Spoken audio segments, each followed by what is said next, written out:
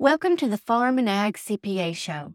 My name is Catherine Osmond, and I'm your host. Together, we're going to uncover some incredible tips and strategies to help you protect your farm and family while we improve your profits and increase your cash. So let's dive in. Today, we're going to be talking about information risk. Managing a farm can be tough, especially when you add in the need for financial reporting. With the right guidance and support, you can easily master the art of financial management and take your farm to new heights. Let me ask you a question. Has your farm's growth outpaced your financial record keeping? If so, it's time to keep up and maintain clear records to support your operations. Today, I'll be sharing 5 proven ways to slash information risk and get back on top. Number 1, are you using a computerized accounting system? Computerized accounting systems are the best way to keep track of your finances. They'll help you automatically save and categorize all financial data, quickly generate reports, and minimize errors. Plus, they're easy to use. So if you haven't already, I highly recommend investing in a computerized system as soon as possible. Books Online is perfect for smaller operations that handle their bookkeeping in-house. If you're after a more comprehensive solution, we suggest checking out Redwing Centerpoint. Number 2, do you record your income and expenses on the accrual basis of accounting? Now, before your eyes start glassing over, just give me a minute. The accrual basis of accounting helps you get an accurate picture of your company's financial situation, since it records transactions when they occur, not when the money changes hands. Most farmers use the cash basis of accounting to analyze their financials because federal income taxes are generally prepared on a cash basis. However, this is not the best method for managing your farm. We recommend using the accrual basis of accounting to get a better understanding of your financial health. QuickBooks Online and Redwing Centerpoint both have features that allow users to record transactions on an accrual basis.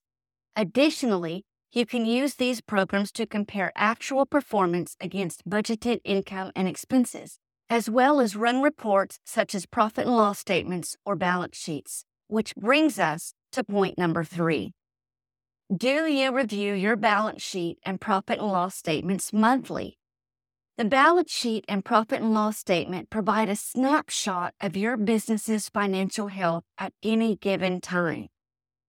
We recommend reviewing these documents monthly to track performance against budgeted income and expenses, as well as identify potential areas of concern that can be addressed before they become larger issues.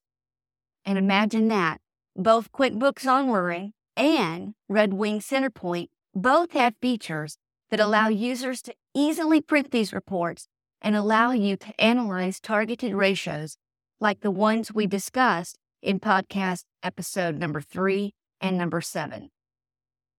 Number 4, are you preparing your balance sheet using both the historical and fair market values? I may get a little pushback on this one.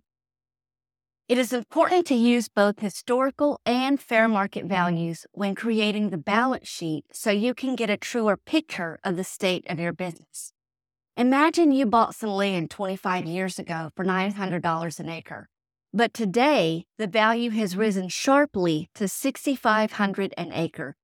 While the historical balance sheet would still report it at $900 per acre, that's a far cry from its current and true value. The variation can skew ratio analysis, operational decisions, and most importantly, can leave bankers with inconsistent data to make decisions regarding loan specifications like interest rates and amortization periods. And that brings me to my final point. Do you understand your farm's finances more than your banker does?